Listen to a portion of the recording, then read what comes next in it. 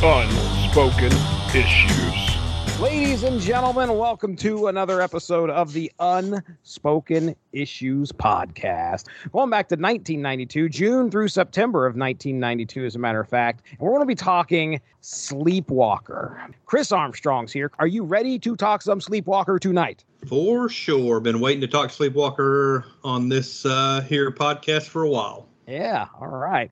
And the man I know loves Sleepwalker the most out of everybody that I know, his name is Evan Bevins. Evan Bevins, are you ready to talk Sleepwalker tonight? Jesse, when Sleepwalker's on the docket, Evan isn't too far away. First off, admittedly have a bit of a blind spot for the adventures of Sleepwalker, especially in the 90s. Blind spot's Daredevil's sidekick. I got one issue of Sleepwalker. That was issue number 3. We were just talking about that before we went on air.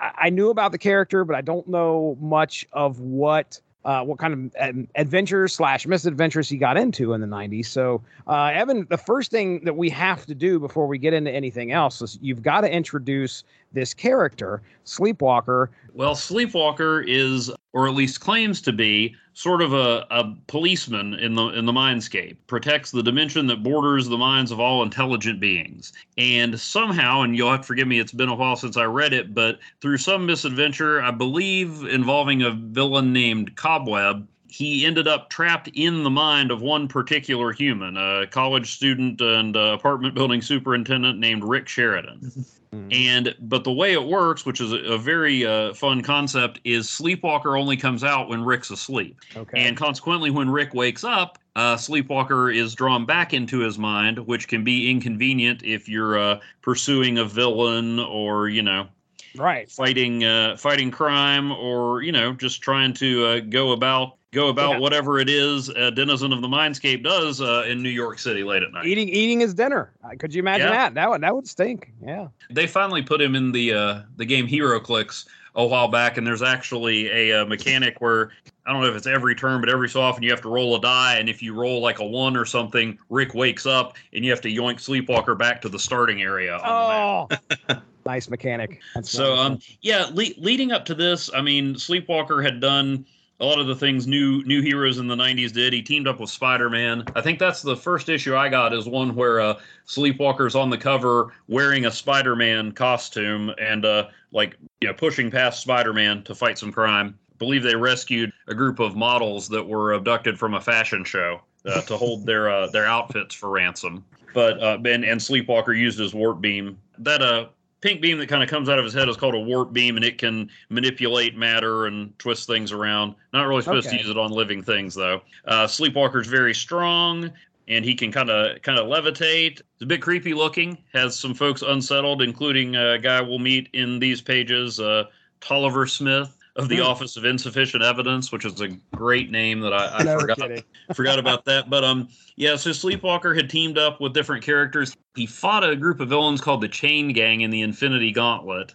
He was one of the heroes, kind of trying to hold things together on Earth while all that was going on. Although he kind of forgot about that. He ended up teaming up and fighting with Deathlock and Ghost Rider. Tolliver Smith and his folks seem to think Sleepwalker's a clear and present danger, and that comes into play here. But he's an alien who's feared and misunderstood, and is trapped away from home. Okay. Created by Bob Budiansky. Just looking him up, because I mostly associated him with Sleepwalker. He actually wrote a lot of the Transformers comics for Marvel, and I think contributed to a lot of the character bios on the packages. So he had a lot to do with the Transformers mythos. And if I'm not mistaken, at BotCon 2010, Hasbro named Budiansky as one of the first 4 human inductees in the Transformers Hall of Fame. Wow, that's pretty cool.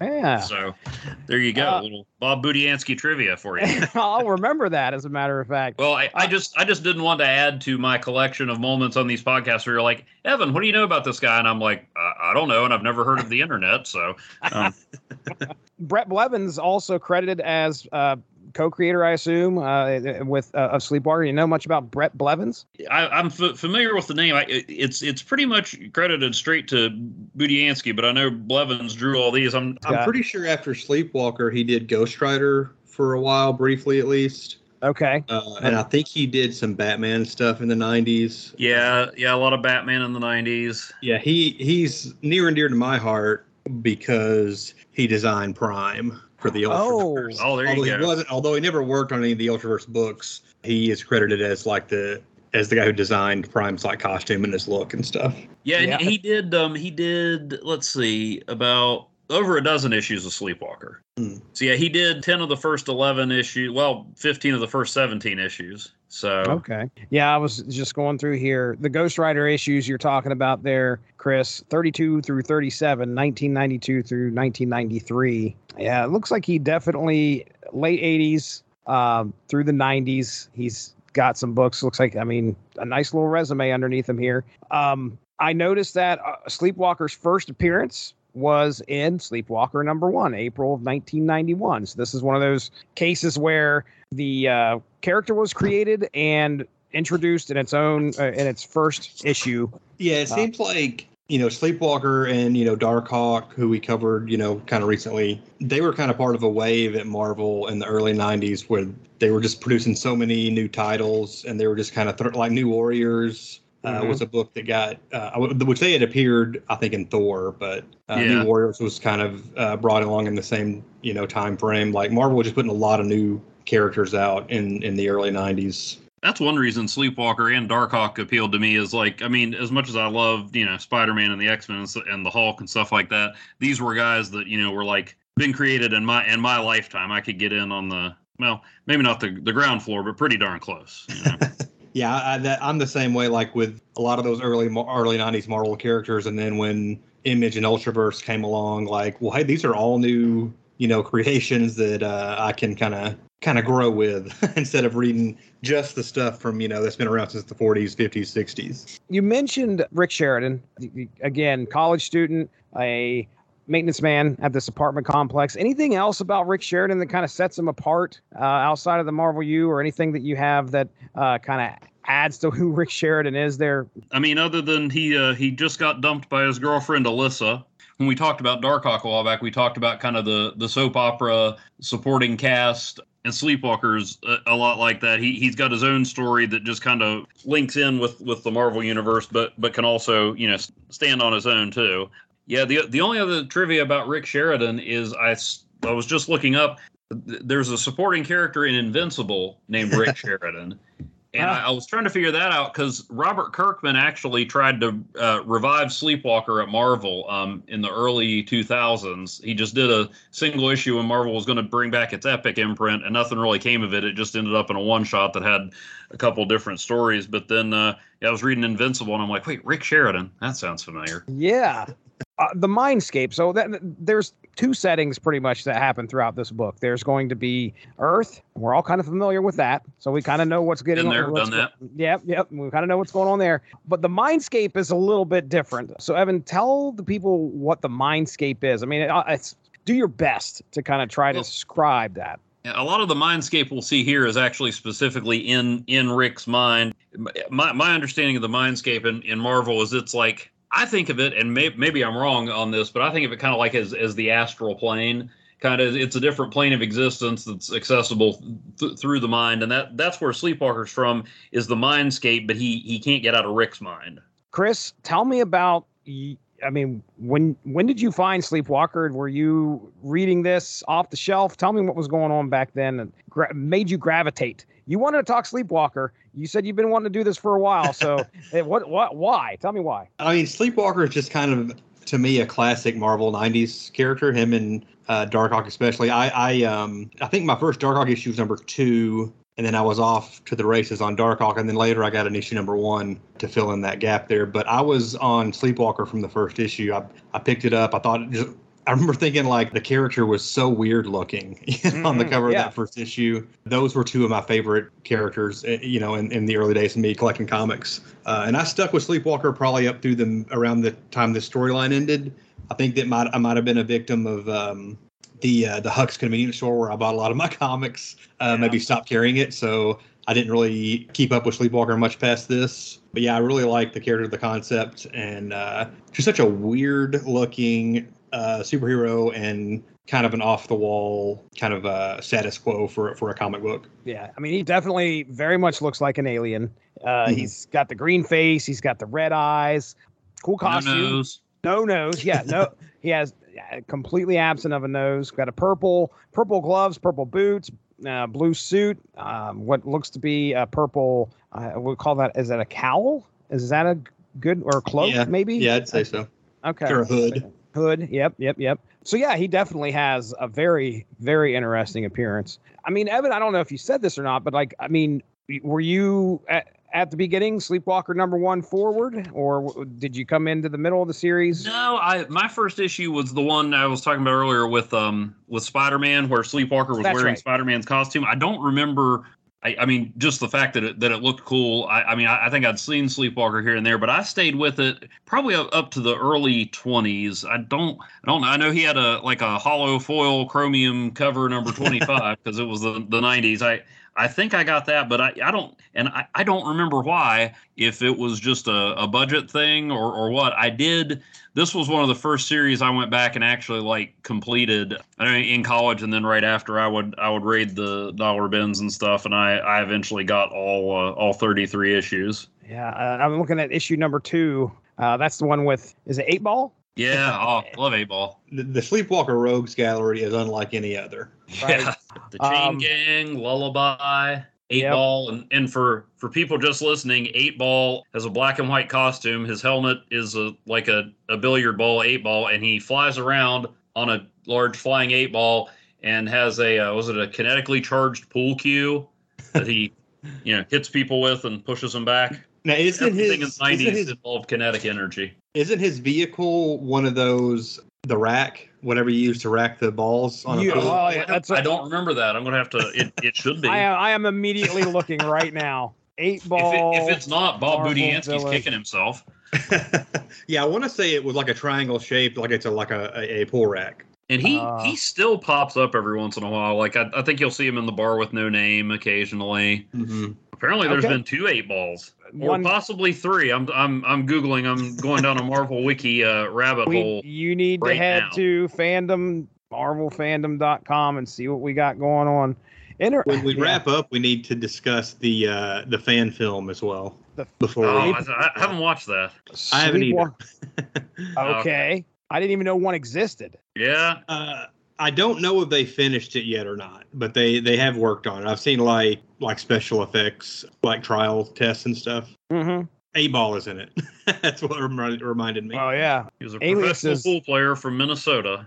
Sending you guys a photo. Oh yeah, there you go. That is definitely and there's people dressed up as. Look at that rack. Those are his henchmen. Yeah, look at that rack.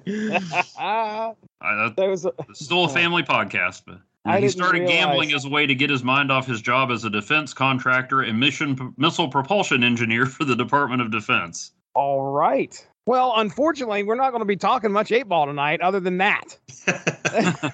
Because we're getting into color blindness. Now, this took place in the issues 13 through 16, cover dates June through September of 1992. Blinded by the Light, color blindness, part 1 of 4, dropped in issue 13, cover dated June of 1992. So, yeah, we just talked about Sleepwalker. Everybody knows who Sleepwalker is now. We did an introduction to who this character is. And he's upset because when he is allowed to roam the earth, he is misunderstood in just about every situation.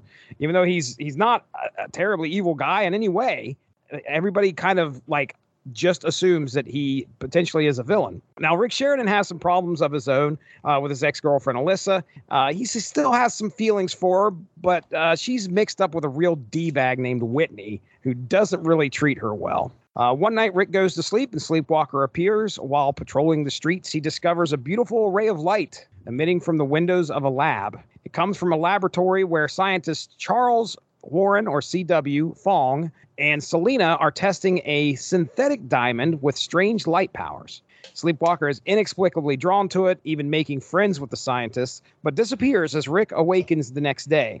The next night, Sleepwalker's attraction to the light, specifically and now I said the orange spectrum. Is that what you guys saw? That's what I saw. Okay, all right. The light that shall not be named, apparently. Right. So yeah, his attraction to the light, Sleepwalker's back out. His attraction to that orange spectrum of the light. So he goes right back to the laboratory, but the attraction seems to grow stronger. And when Rick awakens, Sleepwalker is returned to Rick's mindscape, where he uncharacteristically demands Rick's subconscious make it so that he can return to the real world. So let me just stop there real quick and paint a picture for everybody. Sleepwalker goes out into the world, and then when he goes back into Rick's head, there is I don't know if I wouldn't call it a guide. It's just basically Rick's subconscious, who most of the time we see him is in the form of like 11, 12 years old. I don't know how old he is, but he's a young kid. His inner child. Right, exactly. Sleepwalker's like, I need to go back out. I need to get back to this light. You've got to go back to sleep. And at that time, you could tell there's a little bit of resistance. Obviously, Mindscape Rick is like, oh, man, I don't know if we can do this, but he ends up helping him out by recalling a memory and making Rick recall a memory of his like English teacher reading like really boring poetry. And so Rick's on this bus and he starts to fall asleep.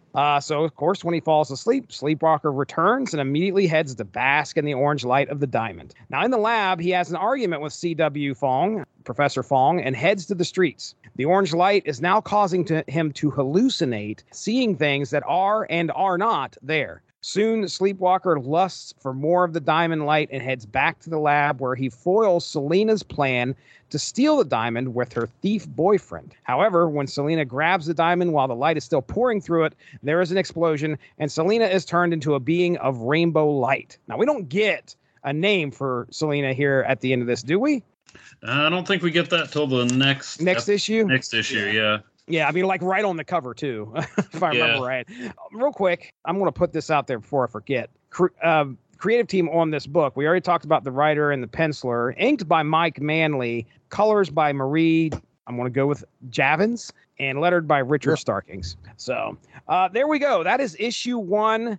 I mean, right off the bat, I'm getting some drug addiction vibes. There is a special message in this here issue of Sleepwalker. We're getting around to it, but it's even on the cover that I missed until I was just looking at it now. This is Sleepwalker. This is Sleepwalker out of his mind.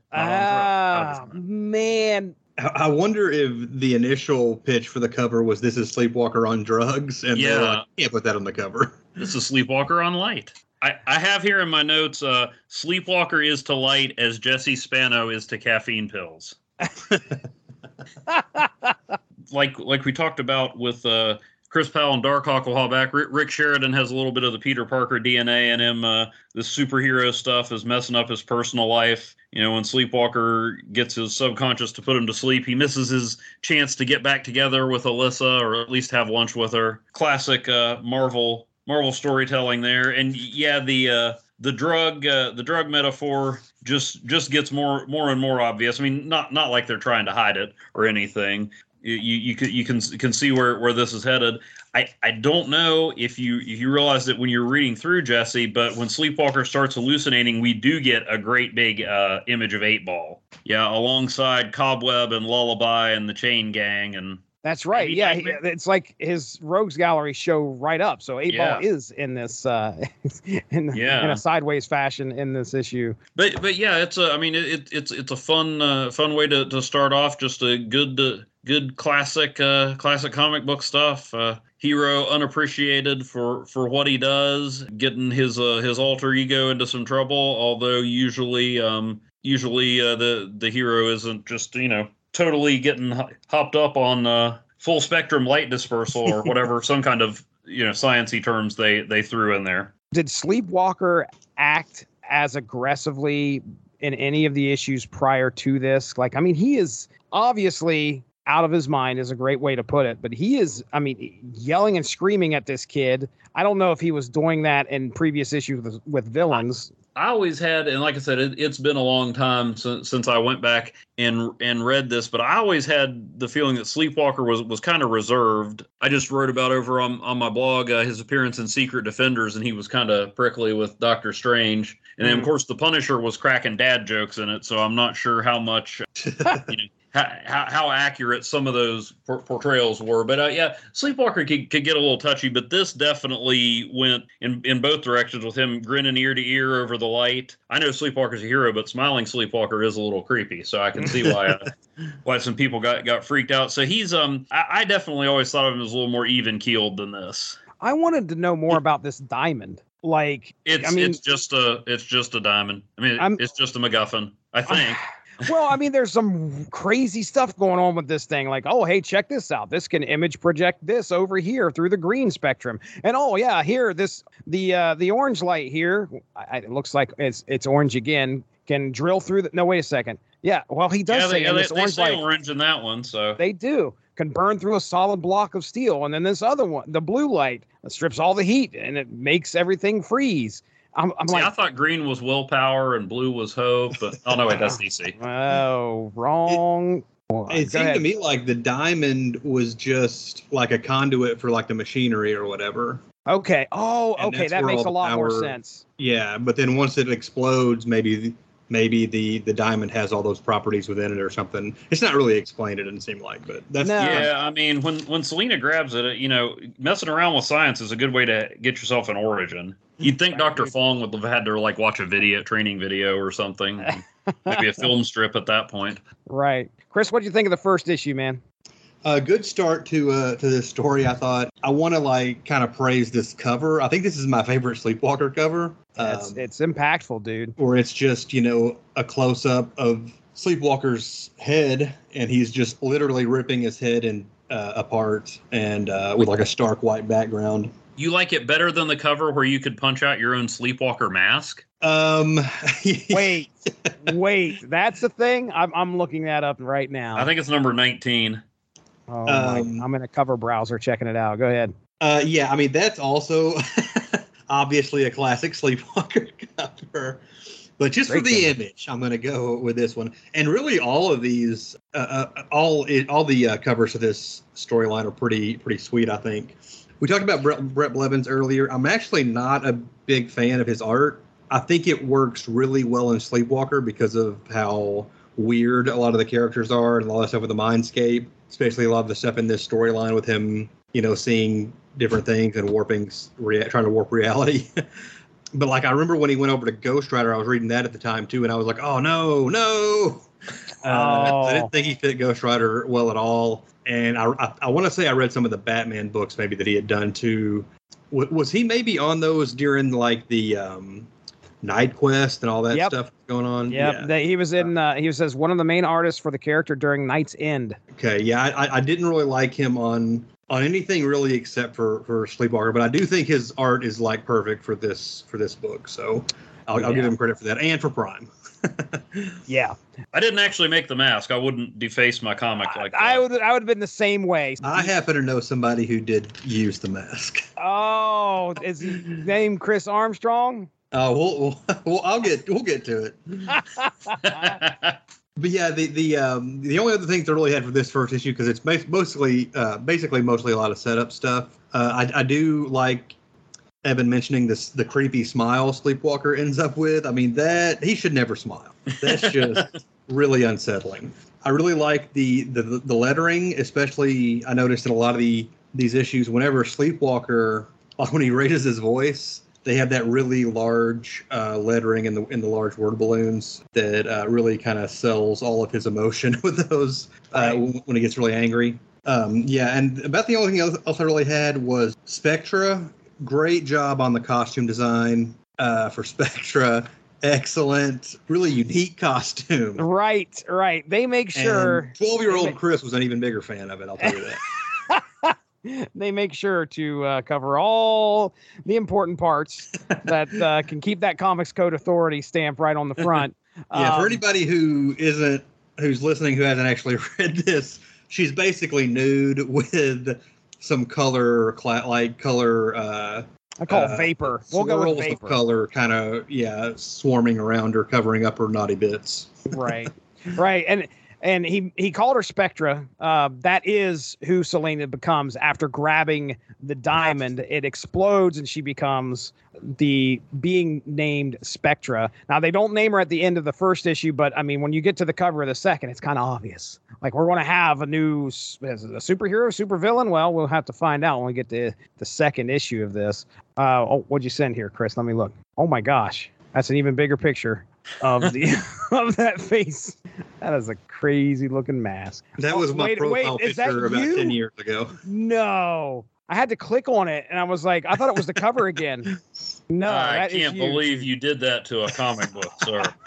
That was when I was working at the local comic store, and I would a lot of times just like file through the dollar comics and just read, random stuff. And I came across one of those and I was like, yeah, I'm wearing this mask. Oh.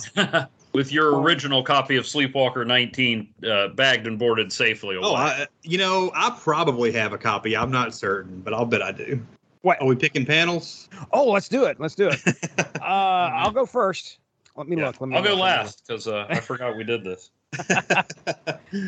I always forget. Chris comes through and is like, oh, yeah, we need to do this.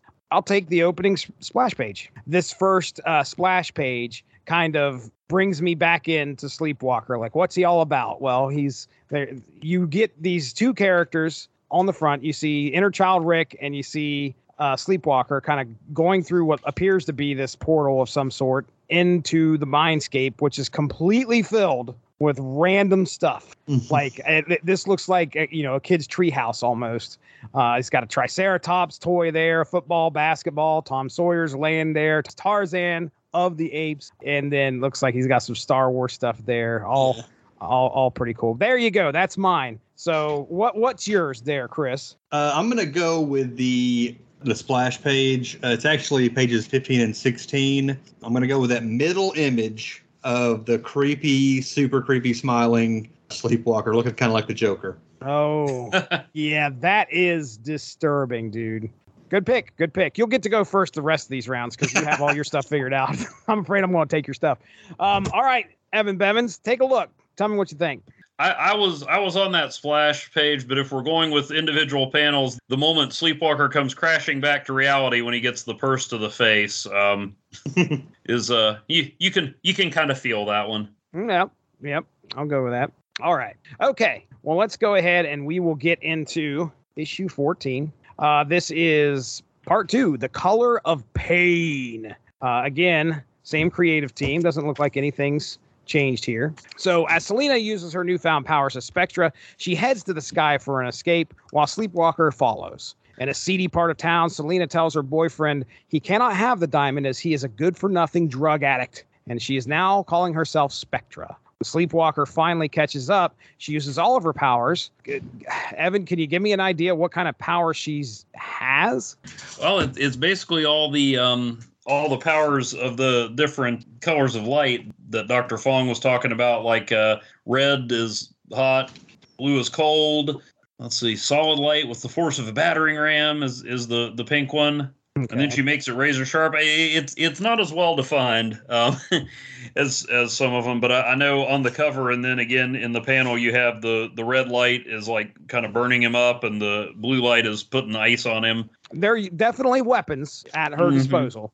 Using all of her powers against Sleepwalker here. And when Sleepwalker is nearly defeated, he is able to grab a mirror to bounce her powers back at her, giving him an opening. But she soon bathes him in that sweet orange light, leaving Sleepwalker euphoric as she makes her escape. Sleepwalker arises and begins to turn the cityscape into something that resembles the mindscape. But then Rick begins to awaken and Sleepwalker is pulled back into the actual mindscape. Enraged, Sleepwalker begins forcing his way around Rick's mind, attempting to get him to become unconscious again so he may be free. But when he succeeds and rematerializes in the real world, Sleepwalker sees he has made Rick collapse to the ground. Taking Rick to the only person he believes can help, Sleepwalker carries him to Dr. Fong. Meanwhile, at the Office of Insufficient Evidence, Colonel Tolliver Smith gets word they are shutting him down due to some recent events after his hunt for Sleepwalker resulted in some collateral damage. He's told he can continue his search, but he must keep it a low profile. So he reaches out to the Thought Police. The next time we see them, the Thought Police are at the door of the Fantastic Four for their assistance. Chris, why don't you do your best to explain who the Thought Police are? They seem to be agents of the, what was it called again? The Office of Insufficient Evidence. Yeah, but they're basically agents of the government who are supposed to bring in Sleepwalker kind of because this guy's got a mad on for him. And one of them is named Wiretap. And he seems to have some electric powers. And then there's Nightstick, who's a big black guy who has these two big, essentially two big sticks that come out of like these things around his wrist that he clubs people with. What was the woman's name? Cuffs. Who apparently is the female version of the Trapster. Yeah, exactly. She shoots out this gummy type, sort of like a gummy or bubble gum type substance that like people get entrapped in and stuff like that. Yes, this is the first of their 3 appearances. Wow. The Thought Police. They're due for a Disney Plus cameo soon, I'm sure. So Tolliver is now recruiting the Thought Police, and oh my goodness, we end up on the steps of the Fantastic Four. What in the world could we be in for next issue? Well, all right, so we've reached the end of the second issue in this story. I like how they set up. Is her name Selena? Is that right? Selena Spectre. Selena Slate. Yeah. Selena. It's an alliterative name. The doctor should have known she was going to get powers. Mm-hmm. Yep. They kind of set up how her boyfriend is like, this is Sleepwalker's future. Basically, he's a junkie, and now that Selena's got the power, she can finally kind of see like how worthless he is, and she quickly ditches him or whatever. I really like the Office of Insufficient Evidence. That totally sounds like a government agency in a comic book. Like, it's perfect. Right. I don't know what that actually means or what that office would actually do. I guess they're like, we're going to go after criminals. We don't have any proof that they did anything bad, but we assume that they're evil.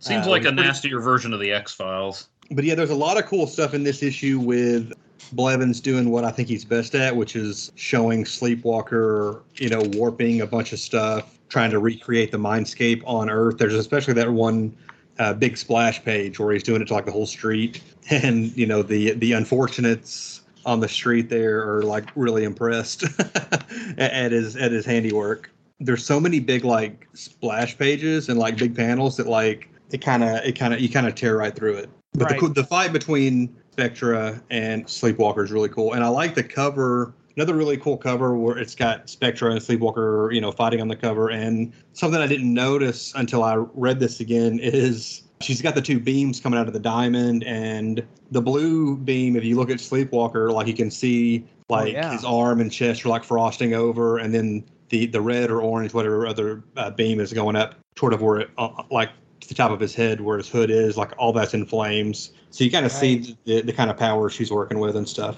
Evan Bevins, tell me about this second issue here, or second part of this story, Color Blindness. What are your notes? Well, we've got there seems to be a drug addiction metaphor happening. Even before, there's definite parallels with her boyfriend, but even as Sleepwalker is following them, you get this close up of these 2 guys down in the alley, and Sleepwalker talks about she should be easy to find among the wretches that inhabit this wasteland of human misery.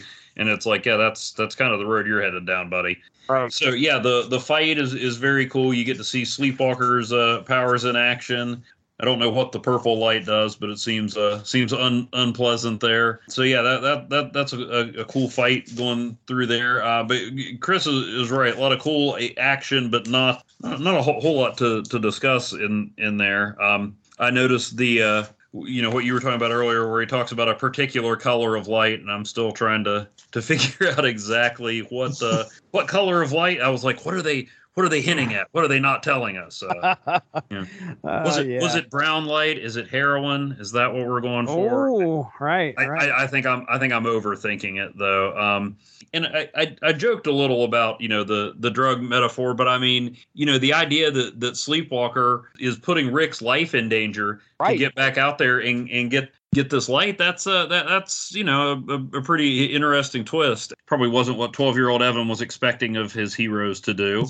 Right. It may not be a deeply complex story, but it's telling a good story. You got lots of cool action in there. The theme of the drug addiction here. Now, one of the things that right as I started reading this, I had just finished a show called The Corner with my wife. Now, have you guys ever heard of The Corner? I have not. Okay. No.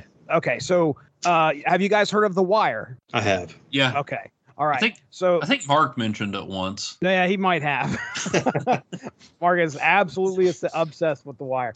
Well, prior to the predecessor to The Wire, David Simon did a show called The Corner. There's also a book called The Corner, and what it is, while The Wire focuses on the police part of trying to address the drug problem, The Corner is just a 6-episode HBO series that released, and it was just focusing on a family dealing with their own drug addiction and their son's involvement with drugs. It is the most depressing thing that I've seen. I'll just say that. It's inner city Baltimore. These people, living in there, addicted to heroin. You see these people struggle trying to go through rehab and then get out of it. So I watched that, and I legitimately sat down here and started reading this story, and I was like, oh my gosh. I mean, this is a comic book that, just like you said, Evan, this is going into kids' hands. 12-year-old Evan gets a hold of Sleepwalker. The problem is that this message needs to be told, especially to kids. They need to be warned about what the dangers are. It's not inappropriate to kids at all. It's right. It's a what a novel concept that kids would read comics. Yeah, and a good message could be conveyed through said comic. So watching Sleepwalker just ruin the one thing that kind of, it is important to his being. Rick Sheridan is probably important to him, considering, I don't know, if Rick Sheridan dies, I would assume Sleepwalker's not going to be just hanging around there anywhere. He's going to be affected in some way, whether it be emotionally or physically. But he doesn't care. He's like, I need more of that. And he potentially destroys everything around him in order to get to it. I don't know. As far as understanding what drugs do to a person, they're getting that across, I think, pretty well here. The addiction is something that people struggle with and try to get away from, but, it overtakes them. And Sleepwalker, who knows? Maybe his race, there is no drugs. There has never been drugs. You never know. He's obviously overcome by the brilliance of this light, and he's not saying, oh, this reminds me of this or this reminds me of that. It's just something brand new to him. It's a brand new sensation, and he wants more, and he's got to have more. So he doesn't even have a nose to snort stuff with. So right. Okay, Chris, tell me about what your panel is here. Which ones you pick? Chris is going to have all the good ones. You son of a gun. I went for a more of an understated one this time. All right, which is just page 6, panel 2, which is where he's trying to find Selena, and he sees the light coming out of the window, and he kind of he uses this warp beam to warp the window and make it large enough where he can actually fit through it. Oh yeah, I was wondering what in the world he was doing there. It's a warp beam. True. I had no clue what it was called until you guys told me tonight. So. Yeah, if you look at the next panel, it's actually, the window's actually big enough where he can kind of float in there. Okay. All right. That makes a lot more sense. I thought he was bringing the building out. But yeah, that makes a lot more sense. It's the window, for crying out loud. Give me that diamond. I'm going with, on the next page from Chris's, page 7, panel 3. Spectre's trying to stab him with the razor sharp beams of light, and he warps a wall out. And then you're watching him deflect the light, but he ripped out the wall of somebody's apartment, and there's this very cartoon-looking surprised woman just sitting there off to the side, and she almost seems in more detail than the rest of the panel. So It's like, I know I'm supposed to be watching Sleepwalker, defending himself, but I'm like, I got to feel bad for that lady. She's taking a shower. I don't know if that's. Oh yeah, maybe I didn't say that. Yeah, but it's like hey, that's that may be more attention to the collateral damage of the battle than we saw in the entirety of Man of Steel. But anyway. I know. Get over it. It's okay. Sorry, Henry Cavill. You don't have to get over it. My panel. Let me take a look here. Let's do the panel where Sleepwalker is potentially ripping apart Rick Sheridan's mind. Yeah. He's got a hold of whatever these strands are. Like, I mean, the thing is that the mindscape is so weird. I have no idea what he's getting a hold of. Like, is it actually brain matter he's got in his hands, or is it some kind of, just like you said there earlier, Evan, is this something that's like a different realm, but it affects him obviously in some way? You have no idea. You just see Sleepwalker grabbing and potentially ripping and tearing. And he's yelling, if you have no intention of rip and tear. If you have no intention of helping me, then stay out of my way. But I remember reading this as a kid, and even now, I mean, you can like feel that. I mean, right. That's pretty visceral. I mean, in the effect it's having on Rick, that's a very effective panel. Right. Let's go ahead. We'll get into our third part of this story, Journey to the Center of the Mind, and this was issue Sleepwalker number 15, cover dated August of 1992. All right, here we go. At Four Freedoms Plaza, Reed Richards is helping the Thought Police attempt to find and bring in Sleepwalker by using a machine that will allow them to go into the dimension of the mindscape. Now, I don't know if I put this in my synopsis, but just to kind of be clear, Tolliver is not upfront specifically with Reed as to what they're doing. So it's not like Tolliver went in and said, hey, we need to go into this kid's head and bring out this alien. He is kind of, I think he spins it by just giving him Reed the coordinates for this dimension. Reed's like, oh, okay, all right, well, I'll follow those coordinates. There you go. So Reed is not intentionally going into Rick's mind. Just be aware of that. He's going with them, thinking they're going into another dimension. We'll put it that way. So meanwhile, Sleepwalker continues to battle his addiction to the orange color of light, and he is racked with guilt as we learn that Rick is actually in a coma from Sleepwalker forcing his way out. When Sleepwalker gets word that Rick's condition is worsening, he looks to find a way to make it right and heads to the hospital. Rick's dog, Rambo, licks Rick's cheek. Boy, I can't say that 5 times fast. Licks Rick's cheek. He briefly awakens, and Sleepwalker goes back into the mindscape where he is met with Rick's subconsciousness, who tells him that his mind is under attack, pointing out Richards and the Thought Police as invaders. Confronting them, the Thought Police look to detain Sleepwalker. Reed is confused as to why the Thought Police are so aggressive battling Sleepwalker and steps in when they say they are going to execute him. Sleepwalker begins to realize their presence is actually causing Rick's mind to deteriorate even further, which causes Reed to see. Now, at that point, that's when Reed realizes, we're actually in somebody's mind, not in another dimension, as Colonel Smith spun it. As Reed tries to have them all returned, Wiretap blocks the signal, and only Richards leaves the mindscape. As Rick's mind begins to fall apart, Sleepwalker is sucked into a hole, while Reed looks on from the real world, believing that the mind they were just in is no more. And that is the end of our third part of this story. Yeah, a little confusing when you start off because it doesn't pick up right where it left off. But, we see that Sleepwalker is a mess.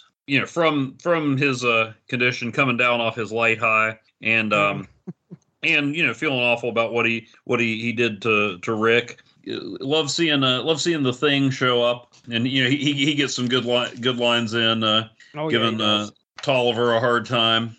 Nice to see. Maybe the Thought Police are a little overbearing, but it's cool to see that they keep Reed Richards heroic, and he's not just following along with what they're doing. So I guess the overbearing government operative bit is a little cliche, but they make it work here pretty well. They have a really good use of the gimmick with Sleepwalker disappearing when Rick's awake. even though he's only briefly awake. But that they have that where the cops are coming in to find him, and Rambo licks his cheek, and he wakes up long enough for Sleepwalker to disappear. So that's using that story element, maybe tweaking it a little bit. Mm-hmm. So I thought it was a really good cliffhanger there at the end. With it looking like Rick's dead. I mean, as if we all believe anybody dies in the comics, but it's like, well, this is where Sleepwalker lives, and if he's in Rick's mind when it shuts down, what the heck's going to happen to him?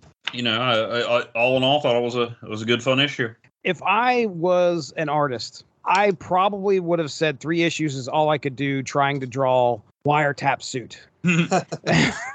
Because that looks like it had to have been a chore just to try and draw all these little wires surrounding this guy coming off his arms. And it is one of the craziest actual designs I think I've ever seen. There's been some crazy costume designs, but that is a weird choice. I understand what they're doing. He's doing it well. I'm not saying that it's done well, but man, I'm sure that it had to have annoyed him. But then again, he might have just been like, I'll just do a bunch of scribbles. Yeah. And maybe that's why the Thought Police didn't appear more often. Yeah, I'm surprised Wiretap did not get killed at the end of their third appearance here. I also wanted to say I really do like Brett Blevins' take on the Thing. I think he draws a great Ben Grimm. And then the other thing, and I'm overthinking this, I mean, they're the Thought Police. They're in somebody's mind, especially because they have to go to Mr. Fantastic for help. Dropping into people's minds can't be what they usually do. So did Tolliver just come up with this? We're going to call them the Thought Police, or again, they didn't appear anywhere else, so we don't know. But if they go on some other mission, does he give them a thematically appropriate team name? Because otherwise, it makes sense for this one mission, right? But nowhere else. So I wonder.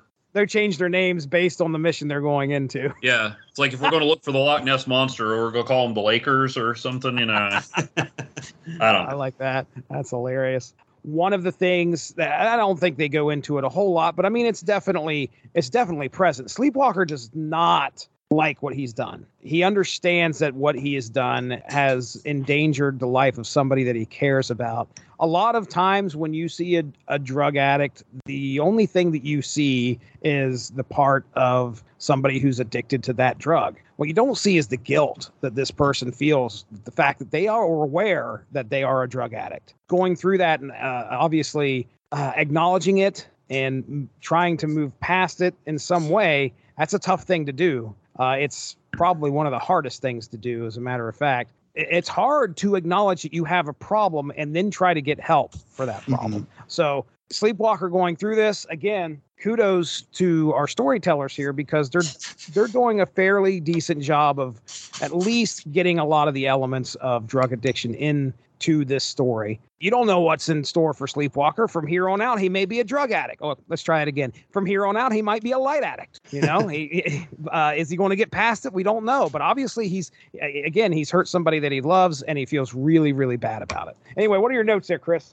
Another cool cover. This is probably the weakest cover of these books, but I do like the touch of Nightstick whacking Sleepwalker in the face, and you can actually see blood kind of flinging from his mouth. And it's got all the Thought Police using their powers or whatever. But yeah, I like that cover, even though it's probably the weakest one of these 4. But we haven't talked much about the stuff going on with Alyssa, Rick's ex-girlfriend.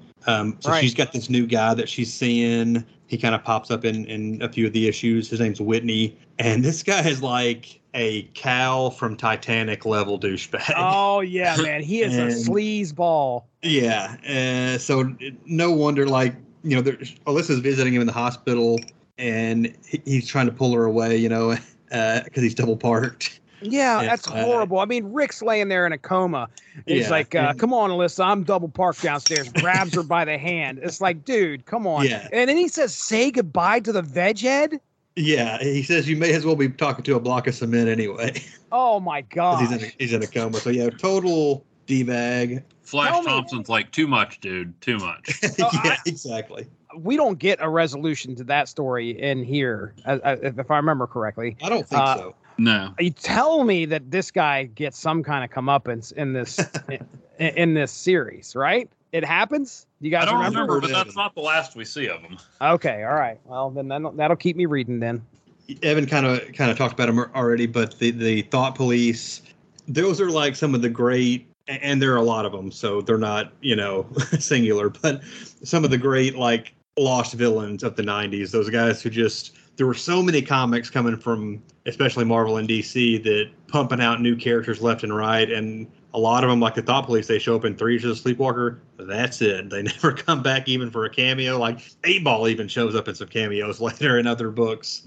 But these guys are kind of cool characters that I thought probably should have. I mean, at some point you would think they would use them again, in some kind of storyline, even though they're kind of, generic, cheesy villains in their way. The film's famous example is probably like the Marvel annuals from, what was it, 94? When every annual had a new character debut, and like none of them ever appeared again except for like Annex. And, I had Annex number Jen 1. Svel, maybe the second Captain Marvel, or the third, or whatever, the son of the original Captain Marvel. Those were like the only 2 characters that ever, I think, appeared again out of all those annuals. At least that's what I'd heard at one point. But yeah, also from the Thought Police, Wiretap. Is this the biggest dweeb that's ever been given superpowers? Oh my gosh.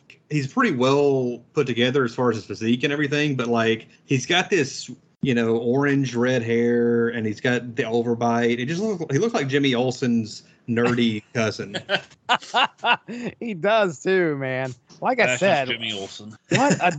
what a costume design that guy has. Yeah. I mean, it is off the chain, like so. Wires on the outside of your suit. All right, I get it. Wiretap. You're good to go, sir. Also, for Jesse to go to a con cosplaying as Wiretap. I would love to do that, man. I put about 500 hours into this costume, and nobody have any idea who I am. Go up to Bob Budiansky's table, and he's like, "Who are you supposed to be?" Right. Brett Blevins, can I get a picture? Well, why? The only other thing I really had was there was a panel where Ben Grimm is talking about how they're about to fade. The mind there is about to fade from existence. And Tolliver, is that the bureaucrat's name? Yeah. In the background, is he supposed to look like Hitler? I had the same thought. I there's think like it's just the shading shadow under of his the nose that kind of looks like a mustache, and he's got like a Hitler hair thing going. Yeah. It's more than a passing resemblance. Yeah. But yeah, really cool cliffhanger where it basically, Reed just flat out says that mind is no more, and Sleepwalker, is sucked into oblivion. So then tell me what you got for a panel there, Chris. I'm going small again. Page 5, panel 5, the last panel, which is just Ben Grimm face to face with Tolliver with the cigarette, right up to his nose. I just like that image of Ben giving him the business a little bit. Okay, is it my turn, Evan, or is it yours? Which one? You can go ahead. Armstrong took mine. Well, let's see if I can take your backup. Here we go. You've got the double page spread where Reed and the Thought Police are kind of floating through the ether of, the mindscape. Bottom right-hand corner is Rick Sheridan's younger inner child who is preparing an attack, and there is definitely Gumby in the back left. Now, I'm sure that I could probably, if I did a little bit of research, the dude with the 3 horns on his head, that's probably a reference to something. I know that Reed names like some of these toys, but I have a feeling they were fake, but I don't know. Tell me. Or are they Marvel properties? He referred to them as Star Warriors. I assumed it was a Star Wars reference. That they reminded him of Franklin's Star Warriors toys. Yeah, one of them's clearly got a RoboCop helmet as well. Yes. Yeah, when they're coming in. Right. Yeah, it's the next panel. But yeah, as menacing as that looks, we got Gumby in the back. That's a shadowy Gumby is about ready to launch an attack on these guys. So there's my panel. What do you got there, Evan? Well, my backup was everything's starting to come unraveled. Reed and Ben know the Thought Police are up to no good, and then Sleepwalker makes his dramatic entrance. Too close for you, human. All of you, get out or suffer the consequences. Get out. You just got Sleepwalker, pointing, calling him out, striking the hero pose there. Looking every bit of 8 feet tall. Right, dude. Hey, he's only 7 feet tall, though. I did want to mention one more thing I forgot about in the issue. When Sleepwalker and the doctor go to visit Rick at the hospital, they bring Rambo in with them, and the nurse is like, "Hey, you can't bring that dog in here," before she even sees Sleepwalker. Oh, right. And Sleepwalker's like, "Please watch Rambo for me, Dr. Fong. I do not wish to break any rules." And then he just walks back to visit Rick, and then the nurse calls security or whatever. But like, the doctor and Sleepwalker both are acting like it's totally normal for this 7-foot alien to be walking through the hospital. That's great. All right. Okay. Well, let's get into our conclusion. The mind is no more. Oh, the title of the next story is Brain Dead. Looks like our team stays the same, although no, I'm. I think Manley only did the inking on the first two parts. Oh, really? And Blevins does. He in the second two parts, Blevins is just listed as artist instead of penciler and then an inker. So I assume Blevins is inking his own stuff in the last two parts. Yeah, you're right. All right, here we go. So Sleepwalker, number 16, cover dated September of 1992. As Rick Sheridan's family looks on, his doctor declares him brain dead with little hope of recovery. Inside Rick's mind, cuffs, nightstick, and wiretap are still searching for Sleepwalker, but some unlikely help has arrived in the form of Rick Sheridan, his current self. I put just current form, but it looks like Rick has come into the mindscape now, or obviously it's not his inner child anymore. So we'll just put it that way. It looks like his present self. Hard to explain ethereal stuff like that, but there you go. Sleepwalker explains that he may be responsible for Rick's current state due to the addiction he had to the light. Rick doesn't take this so well and uses his mind to subdue and trap Sleepwalker. Seeing this manifestation of his own mental power, Rick decides to confront the thought police on his own and does a good job of doing so until he becomes very tired all of a sudden. That's because Rick's brain is failing. Sleepwalker has to try to escape Rick's traps and finds himself in a part of his mind that is full of junk. But he's able to barely escape and heads to try to save Rick. When he finds Rick, he hits him, knocking him out and freeing the thought police from the restraints. They immediately attack Sleepwalker. However, Sleepwalker is as strong as ever and is able to defeat them, causing Wiretap to pull the plug for the thought police to return to the real world, out of Rick's mind. When Rick awakens, Sleepwalker explains that when Rick was using his powers, now when I say awakens, what I mean is when he awakens in the mindscape, Sleepwalker explains that when Rick was using his powers, it was hastening his brain failure, causing more harm than good. Sleepwalker thanks Rick for reaffirming his mission to protect innocence, but tells him he needs to get back to the physical plane. Rick's family is overwrought with joy when Rick awakens out of his coma at the hospital. When the thought police materialize in Four Freedoms Plaza, they are about to be clobbered. But what's some slick talking about government protection by Colonel Tolliver Smith, they are able to leave unharmed. Now, I'm not saying this. I'm going to let Chris Armstrong say this. What is the next issue going to be, Chris? Well, it's none other than the long-awaited Darkhawk Sleepwalker crossover. That's right. Spider-Man 2. Yeah, Spider-Man also popping in. The first thing I want to ask, Evan, real quick, can you give me your best idea what in the world? Again, the mindscape is so crazy, but Sleepwalker gets thrown into this junk realm that starts getting I'm just going to say it's almost like a black hole. Is that probably a decent description? And the only reason I'm going to be able to explain this is because as I was flipping through, found a page that I totally missed reading. The part where Sleepwalker yells, "I am being sucked into a whirlpool of junk," that's the stuff that Rick's forgetting. Okay. All right. And so there's two girls in there that he went on one date, each, nothing particularly memorable. And so they're being forgotten. I know artists do this all the time, but somebody gives you a prompt that says, okay, I want you to draw somebody forgetting something. You're like, well, how do I do that? And that's what you get, which is a neat way. And the other thing is you also got to think that Rick's brain trauma is probably causing a lot of this too. Yeah. The fact that he's in a coma, his brain is failing. A lot of this stuff is being forgotten because, his brain is just dealing with what's going on. Yeah. And I think Sleepwalker ended up in there because he was, trapped in that endless maze of doors. So he rips through the wall between them, which is how he got in this predicament in the first place. But I mean, Mindscape isn't exact science, so Yeah, he's still trying to figure it out. good climax to the story. You get Sleepwalker getting all the way back to his heroic role, monologuing about why he succumbed to the temptation of hard light to begin with, just sort of spelling out the arc of the story. And again, if this is something, and it seems like it was aimed at, I mean, maybe not necessarily the youngest kids, but was written, with an idea that some, preteens or whatever will be reading it. It doesn't hurt to maybe spell that out a little bit. The cover was really cool. It set up more of a conflict between Rick and Sleepwalker than I guess we really got. Rick kind of acting a little unbalanced there, trying to be the action hero type. I will say, Rick, action hero patter could use some work.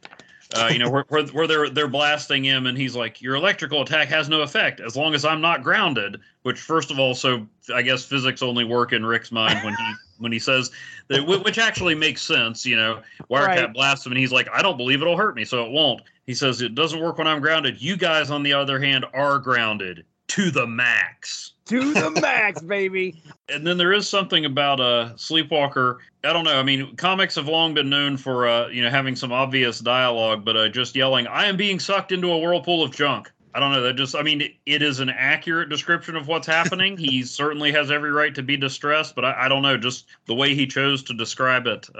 I don't know. Maybe he wants Rick to hear him. But I did think the stuff with the doors when he kept going through the different doors and was stuck in that part of Rick's mind. I thought that was a pretty cool visual.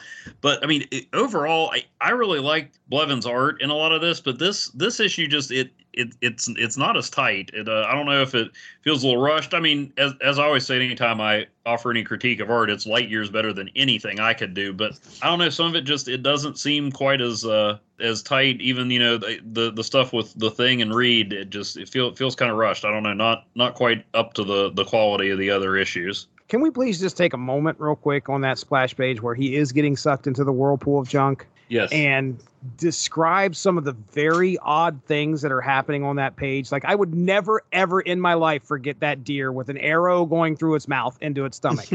Like, I will remember that for the rest of my life. Pinocchio with an elephant nose and webbed feet. It's like an amalgamation of all of the Disney characters all at once. Yeah. Yeah, I didn't even notice that one, and I'm trying to figure out the kids walking in the cemetery. I'm wondering if that's like a reference to some movie or something. It really is just random. Like, there's a cheeseburger and fries. All right. I mean, some of that, they put so much detail into it, like the Pinocchio thing. There's got to be more specific references to some of that, or like the looks like an action figure with an alien with 4 arms and a sword That looks actually really familiar for some reason. It has a pistol. I think that's one of the Martians from John Carter. Okay. Is it really? Probably in reference to it at the very least. Well, and it looks like down there, bottom left over a piece of pizza, it looks like the kid from Where the Wild Things Are. Yeah, it's definitely Did you guys mention Astro? Astro the dog from the Jetsons. The Jetsons, yeah. He's underneath the Martian there. Yeah. Who's the frog? It reminds me of Mr. Toad from Wind in the Willows. That's what I'm thinking. Oh, I finally saw. I'm looking on the wrong side of the page. I see Astro down there. How you gonna figure Astro? But yeah, I mean, it brings the story full circle. Sleepwalker overcomes his addiction and stuff. I just it feels like it wraps up a little quickly, like where Sleepwalker and Rick are talking. Rick's like, "I'll try not to be so untrusting of you from now on," and I'm like, he did almost kill you. It's good that you forgive him and recognize that he's seen the error of his ways, but I'm not really sure this is an equal. Oh, hey, we had a misunderstanding. Right. The whole wrapped up pretty quickly thing. I mean, I would like. Ladies and gentlemen, believe it or not, it takes a little bit more to get out of drug addiction than just shaking it off like old Sleepwalker does. They did say in one of the, and I don't know if it was this issue or the one before, but they said something about that Sleepwalker kind of heals when he goes back into Rick's mind or something. He does, right? Yeah, because he is immediately like ready to go as soon as he's back in. So that might have sort of explained some of it. I don't remember. I don't think I put that in my notes, but I remember them saying that, and I thought, well, maybe that's why of course, he was still feeling the effects of it when he came in, so it's more one of those convenient writing things that it's like, okay, this is the story we're telling, but we're not going to have Sleepwalker hooked on light for the rest of the series, whatever. So it was pretty quick, but there's almost maybe a little way to explain that away. Take a retroactive no prize on that one. I'm being unreasonable and saying, hey, this has got to be, he's got to be addicted to drugs from here on out. How you guys aren't telling a true story. This story about the alien living in the college student's mind is incredibly unrealistic. Right. As far as the overall story, I had a good time. I got introduced to some characters, some villains that are going to be, that are in Sleepwalker. And we got an appearance by Fantastic Four. So the Fantastic Four showed up here, Reed Richards and specifically Ben Grimm, both. And I don't even know, did we see, I don't even think Johnny Storm or Invisible Woman were in any panels. Invisible Woman was in every panel. You just Never mind. Never mind. No, she was on the last page of issue 14 when Tolliver showed up, but apparently she had stuff to do. I don't know. Okay. That was the only time we saw her. But who knows? Chris, what are your thoughts, man? What's your thoughts on this final one? Again, I like the cover.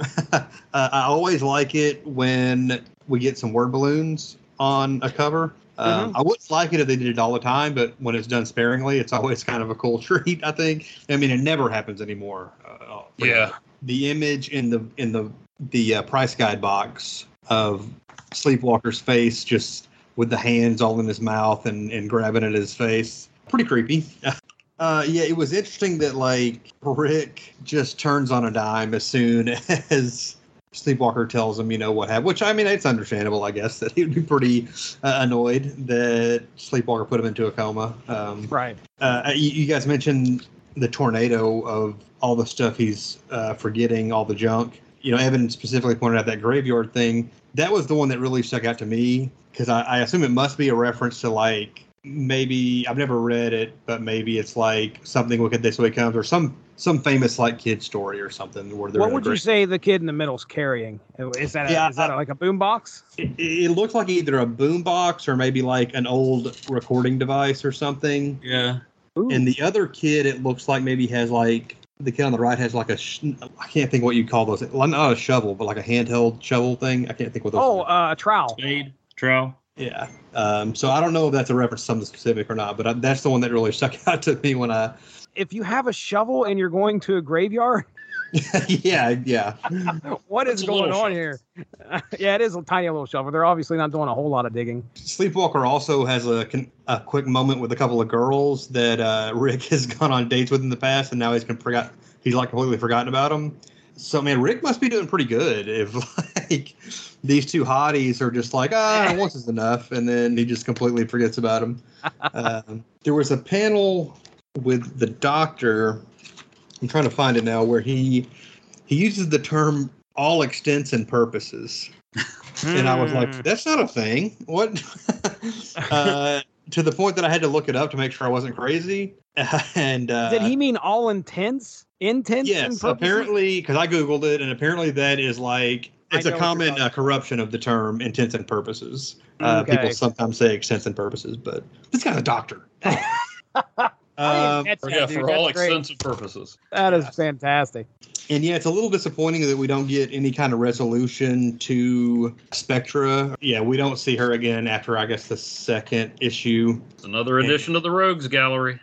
Yeah, but yeah, like Evan said, she does come back later. I haven't read those issues. I guess she comes back as maybe even a love interest or something. Maybe he falls off the wagon as far as the addiction to the light. But I read that a long time ago, but yeah, reading these again has made me want to complete my collection and then actually finally read the entirety of the Sleepwalker saga. So maybe I'll get around to that sooner rather than later.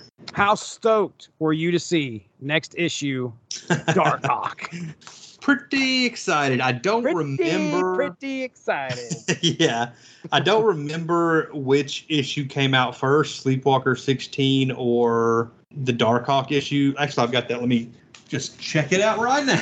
Check it out. You got it. Handy. Do it. That was issue 19. So the same cover month. But in that issue, Sleepwalker actually pops up on the last page. So I think I read the Darkhawk issue first. Yeah, I probably knew about about the crossover from the Darkhawk issue. Yeah, pretty excited because those were two of my favorite characters at the time, and they had never, crossed over.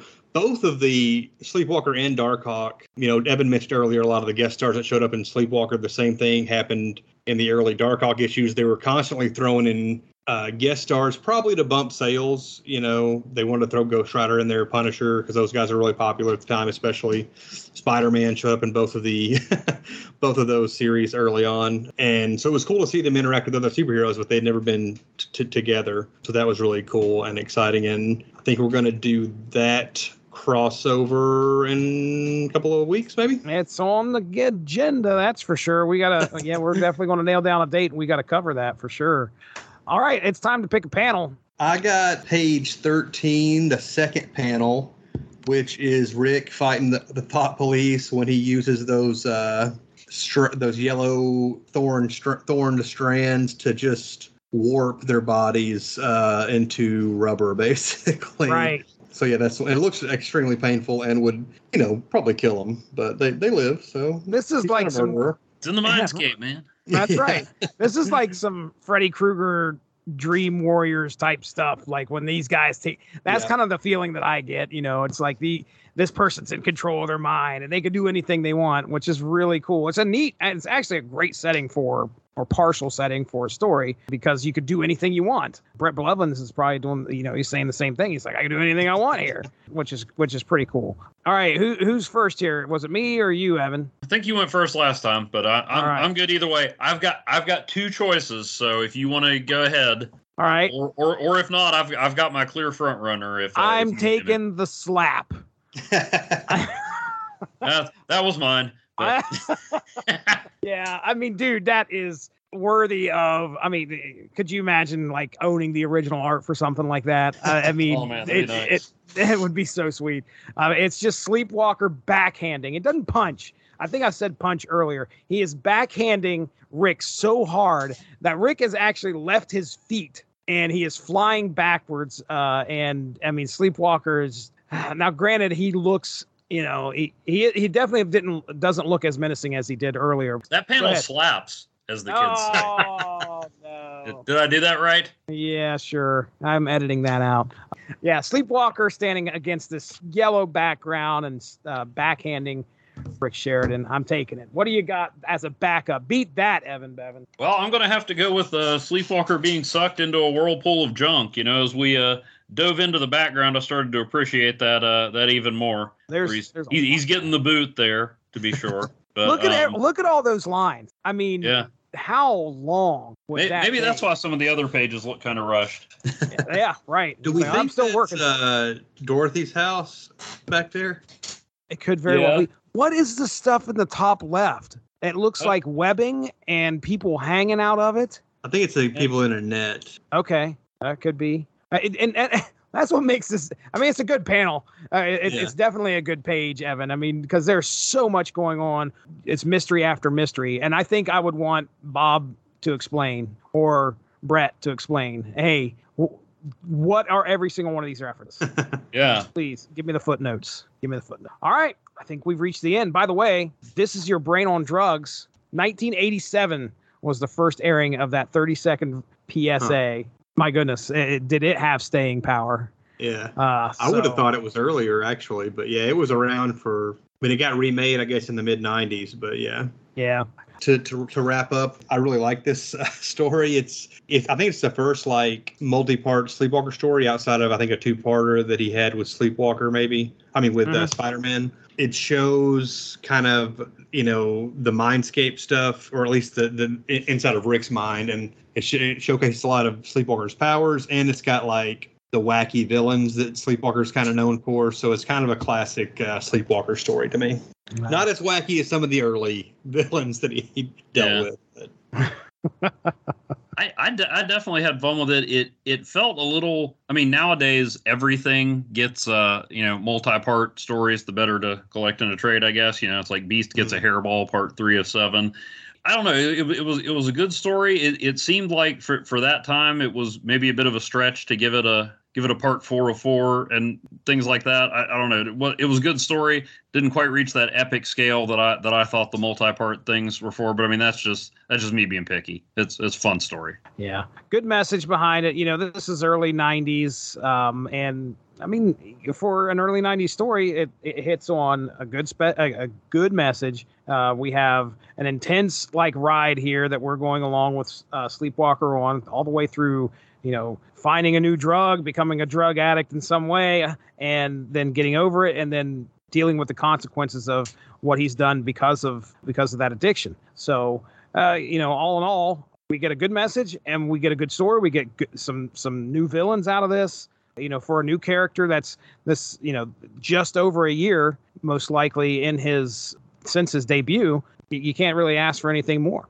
All right, well, let's go ahead. We will get into plugs. So, Chris Armstrong, we'll start with you, man. What do you got going on here lately, and what can we expect from you here in the future? Tell us all about it. Well, you can find me on Twitter and Instagram at BrodyMan34.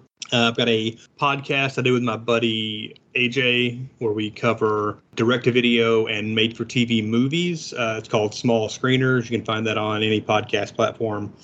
You can also find Small Screeners on Instagram and Twitter at Small Screeners. What was the last episode you guys did? Because I know I listened to it, but I can't remember. The last one we did was on the Second Civil War, which was right. Joe Dante HBO movie from 97, I think. Either later tonight or tomorrow night, we're going to be recording our next episode on Doll Man versus Demonic Toys. Oh, Tim Thomerson. That's right, baby. That's right. Yeah, that's great. That is great stuff. All right, Evan Bevins, tell us about where we can. I know we can read you somewhere, and I know you've been on some podcasts, so let the people know about it. Well, you can find my blog, *51.blogspot.com. I've been reading along with the X Lives and X Deaths of Wolverine. Finally wrapped that up. Working my way through, speaking of 90s comics, Secret Defenders. Finally getting into the new territory after I fell off in the 90s reading it, but I've been filling that run out through the back issues. Check that out, and occasionally, Chris, we might find ourselves viewing the same movie at some point, because I also do a semi-regular feature called Dollar Tree Cinema with whatever I can find at the Dollar Tree with some surprisingly good deals every once in a while. Mark and I did a TV party tonight on Moon Knight a while back, and then I know you and I have had to reschedule a few. We've got a couple coming up at some point. Right. We got to figure out a time to get those in. Yeah, that's right. Thor Volume. It's Thor Volume 1, right? Goddess of Thunder Volume 1. Goddess of Thunder. Thank you. Yeah, we're going to be talking Goddess of Thunder Volume 1 there at some point here pretty soon. We also have, Chris, did you say you wanted us to keep you in mind for the new Fantastic Four? Yeah, if you need me, I'll be there for it. I like that book. The two-parter? Is that what it is? Yeah. Three-parter? Okay. Yeah. Yep. All right. So, yeah, we'll definitely be in touch. Wow. Okay. So I have recorded 4 podcasts. This will be my 4th in the last 3 days. Oh, wow. So, yeah, we did 23rd. It was Thursday the 23rd. I recorded Unspoken Issues with Dean Compton and Emily Scott, his significant other. We sat down and talked Star Trek, The Next Generation, and X-Men. So that's in the can. Did Mark Silvestri do that? No, Silvestri did the original one. The original series crossover, which gets referenced because it's whatever crazy continuity that is actually referenced in this. And what's interesting about this is the very end of the issue, the X-Men are dropped off at home and they are looking off panel and they can't believe what they see. And you have no idea what it is because you have to buy the novel Planet X. Oh, yeah, I remember that. I don't think I've read it, but I remember that novel. Yeah. Michael Jan Friedman, who wrote a ton of Star Trek books, also does Planet X. Yeah, it's a great setup, and the story takes place right after First Contact. I'm saying 1 minute. They say it's 1 minute later after First Contact, the movie. So it's decent. We had a good time talking about it. Let me tell you, we got into a discussion about Borg Sentinels. and what they meant.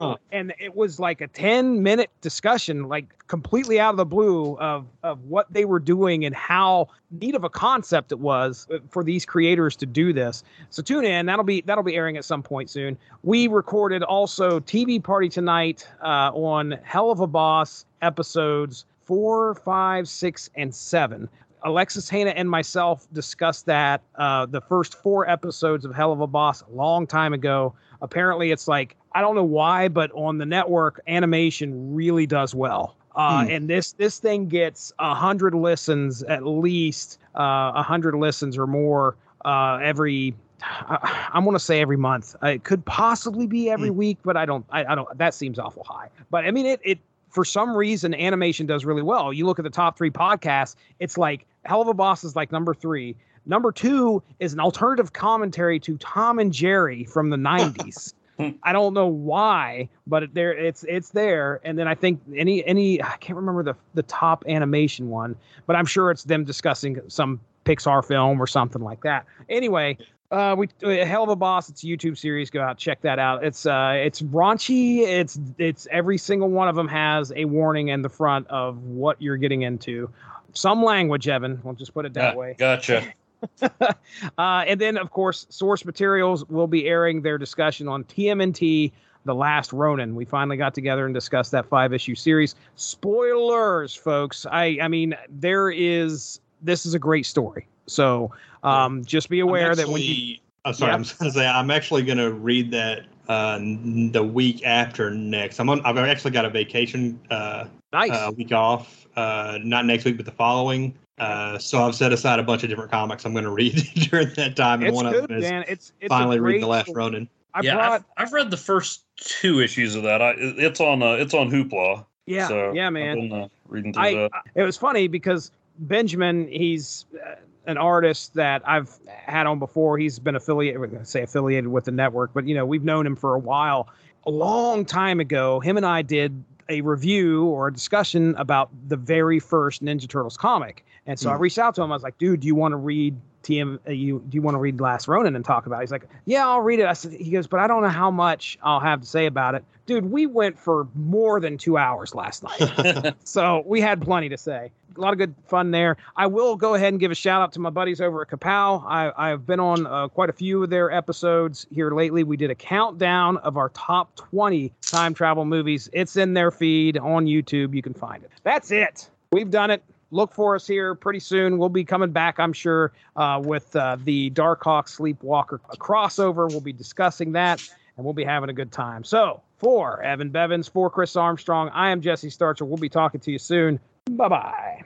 Thanks for joining us. Unspoken Issues is part of the UnspokenDecade.com, the home for 90s comics, blogs, and podcasts. Unspoken Issues also has a Facebook group you can join if you are interested. Just search the Unspoken Issues podcast and request to join. All of this would not be possible without W2Mnet.com and the Rattleitch Broadcasting Network, so make sure to seek them out for more podcasts. If you enjoyed what you heard today, please feel free to share, and we look forward to entertaining you again soon.